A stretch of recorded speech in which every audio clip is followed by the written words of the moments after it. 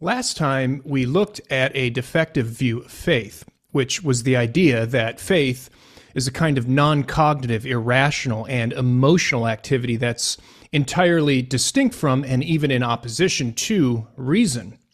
And we also briefly considered a much better definition, a much better conception of faith that accords with our ordinary common sense usage, that faith is belief based on the authority and testimony of another.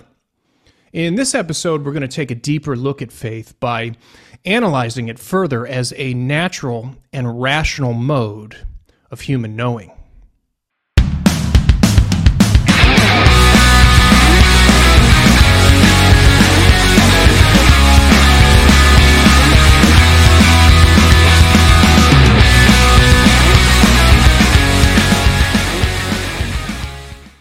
In order to help us situate the idea of faith, it will be helpful to provide a brief taxonomy of the various ways in which we know things.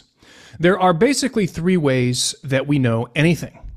The first way that we know things is by sensation. We know things that are evident to our senses.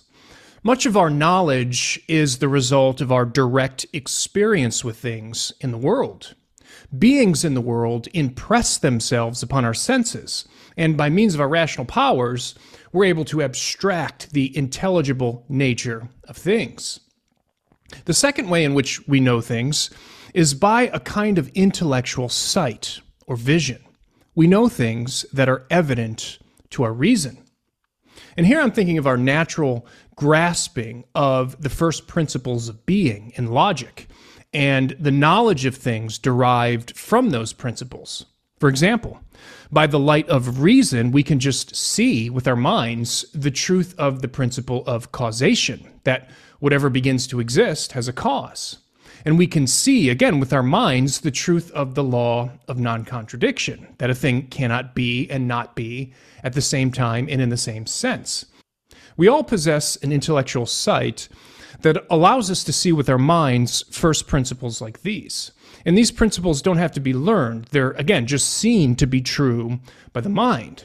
For example, once we understand the meaning of the word part and the meaning of the word whole, our intellects immediately see that the whole must be greater than the part. And once we understand the meaning of the word square and the meaning of the word circle, our minds just see that there cannot be any such thing as a square circle. Now, it's not just first principles that are evident to our minds. What follows from these principles by means of demonstration and argument can also be evident. For example, we can just see by the light of reason that if all men are mortal, and if Socrates is a man, then Socrates is mortal. And we can just see by the light of reason that if everything that begins to exist has a cause, and the universe is something that begins to exist, then the universe has a cause. And the third way in which we can know things is by receiving knowledge from an external source. We know things that are believed on the testimony of others. And as we saw last time, much, maybe even most of what we take ourselves to know is based on the testimony of someone else. And unlike the first two ways of knowing, belief based on testimony is not a kind of seeing. It's neither a physical nor intellectual sight. Rather, it's grounded in trust, the trust that we place in another's authority. It's this mode of knowing that we call faith. Now, speaking of faith in this way, as a mode of human knowing that is based on external testimony, rather than on a kind of internal sight, may seem to normalize faith in a way that drains the concept of its profundity and even of its sacredness. There just seems to be something more to Christian faith than this. And indeed there is. In another episode, we're going to see that there's a very important way in which Christian or theological faith in particular is distinct from this ordinary kind of faith. There's something unique, something special about the kind of faith that is a theological virtue. But here I want to say a bit more about faith considered as a normal human mode of knowing in general. If you're a Christian believer, much of what you know about God is based on testimony. the testimony of Scripture. Christians believe that the Bible is the Word of God, that God is, in some sense, its author and its source. So when the Christian believes what he reads in the Bible, he's believing something that is based on the witness and authority of God himself. We believe what the Bible says because we trust in the authority of its author. And for those who believe that the Bible is the inspired Word of God, this is an entirely rational and reasonable thing to do. If it can be reasonable to place your faith in a fellow human being, and as we have seen, it certainly can be, then a fortiori, it is reasonable to place your faith in the trustworthiness of God. We rightfully trust the witness of our fellow fallible human beings every day. How much more rational are we when we place our trust in the witness of God himself?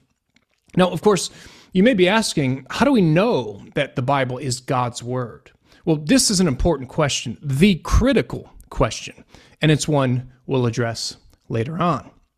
The question I want to focus on here is this: must we take all of our Christian beliefs on faith? In other words, must everything that we believe as Christians come from our trust in the authority of God's witness in Scripture? To put the question a different way, can we know truths about God only through the mode of faith? Or can we come to know something about God by means of what is evident to our sense and reason? Many in the long tradition of Christian thought have insisted that we can, in fact, know at least some of the things that are revealed in Scripture through the light of reason and our knowledge of the natural world. For example, the great medieval theologian and philosopher Thomas Aquinas taught, quote, "There's a twofold mode of truth in what we profess about God. Some truths about God exceed all the ability of the human reason, such as the truth that God is triune. But there are some truths which the natural reason also is able to reach. Such are that God exists, that he is one, and the like. In fact, such truths about God have been proved demonstrably by the philosophers, guided by the light of natural reason." End quote. Aquinas says that there are some truths revealed to us in the Bible that we can also come to know by the use of human reason alone, and entirely apart from the witness of Scripture. In fact, he says that the philosophers, and here he's referring to the Greeks like Plato and Aristotle, have themselves proved things that are true about God and the world purely by the use of reason. Now, what are some of the things that we can come to know through the light of reason alone?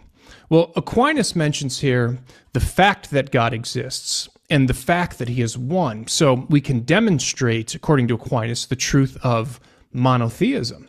Elsewhere, he also argues that by the light of reason, we're also able to discover some general ethical truths about what is right and wrong, about what is good and evil.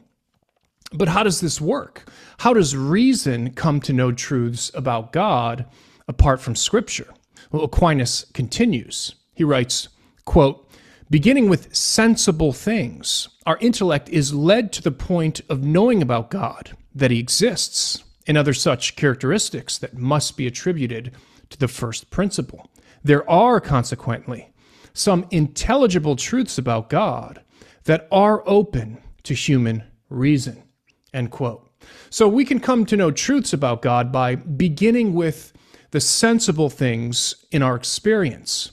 And by the light of the intellect, we work on what is evident to the sense, and we can then reason. And we reason from the creation as an effect to the Creator as cause. In this way, we can come to know some things about God, but certainly not everything. As Aquinas makes clear, there are things that have been revealed to us about God in Scripture that we could never come to know on our own, because he says, quote, "Some truths about God exceed all the ability of the human reason." Truths that, he says, absolutely surpass its power, end quote. Not everything that's been revealed to us about God in the Bible is open to human reason. There are some things about God that are simply beyond the power of human reason to come to know on its own. And here Aquinas is thinking about truths that can't be deduced by the mind working from sensible reality, but that had to be revealed to us by God himself. For example, as Aquinas notes, we could never come to know, by means of human reason alone, that God exists as a Trinity. This had to be revealed to us. We could also never have come to know, by the use of reason alone, some of the aspects of God's sovereign plan. For example, that God the Son would become incarnate in Jesus Christ. So there's many things that we can know about God and his ways only through faith, only by the mode of faith. In order for us to know these things, God had to reveal them to us because they are beyond the reach of reason alone. Recall our taxonomy of knowledge. We said that of the three ways in which we come to know things, two ways are evident to us, and one is a matter of trusting the testimony of others. We can now see that when it comes to certain truths that are contained in Scripture, some must be believed by faith on the authority of God, and others may be known by faith or may be known by reason.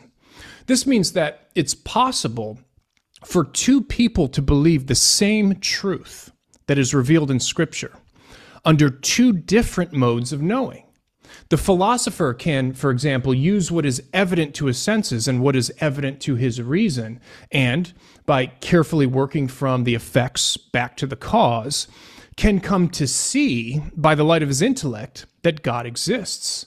And because his belief is based on a demonstration of reason, it won't be a matter of faith for him. It will be a matter of the deliverance of reason. Now, someone else may believe the very same truth, that God exists, but believe it solely based on the testimony of Scripture. Now, in this case, the person's belief would be one of faith, since it's grounded in the witness of God in the Bible. Again, Aquinas is helpful here. He writes, quote, "It is possible for something that is seen or known scientifically or through principles or demonstration by one individual to be taken on faith by another individual. For instance, we hope to see what we take on faith about the Trinity. This vision is already seen by the angels, and so they see what we take on faith. Similarly, even in the state of the present life, it is possible for something that is seen or known scientifically by one man to be taken on faith by another man who does not know it demonstrably." End quote. What Aquinas says here reinforces the important distinguishing characteristic of faith as a mode of knowing. Faith concerns that which we cannot see for ourselves. As the writer of Hebrews says, quote, "Faith is the assurance of things hoped for, the conviction of things not seen." Since we can physically see what is evident to our senses, and since we can intellectually see what is evident to reason, neither form of knowing can be properly considered as faith. In this life, much of what we believe about reality in general is taken on faith. Our belief is based on our trust in human authorities. The same is true when it comes to much of what we believe about Christianity. Our belief is based on our trust in the authority of God. But this is not always how it will be for us. One day, God's presence will become evident to us, and our faith will give way to sight. This is what Paul seems to suggest when he writes, quote, "Now we see in a mirror, dimly, but then face to face. Now I know in part, then I shall know fully, even as I have been fully known. So now faith, hope, and love abide, these three, but the greatest of these is love." End quote. On this side of heaven, we must live in faith and in hope. But we look forward to a day when our faith will become sight and when our hope will become reality, leaving only an abiding and eternal love.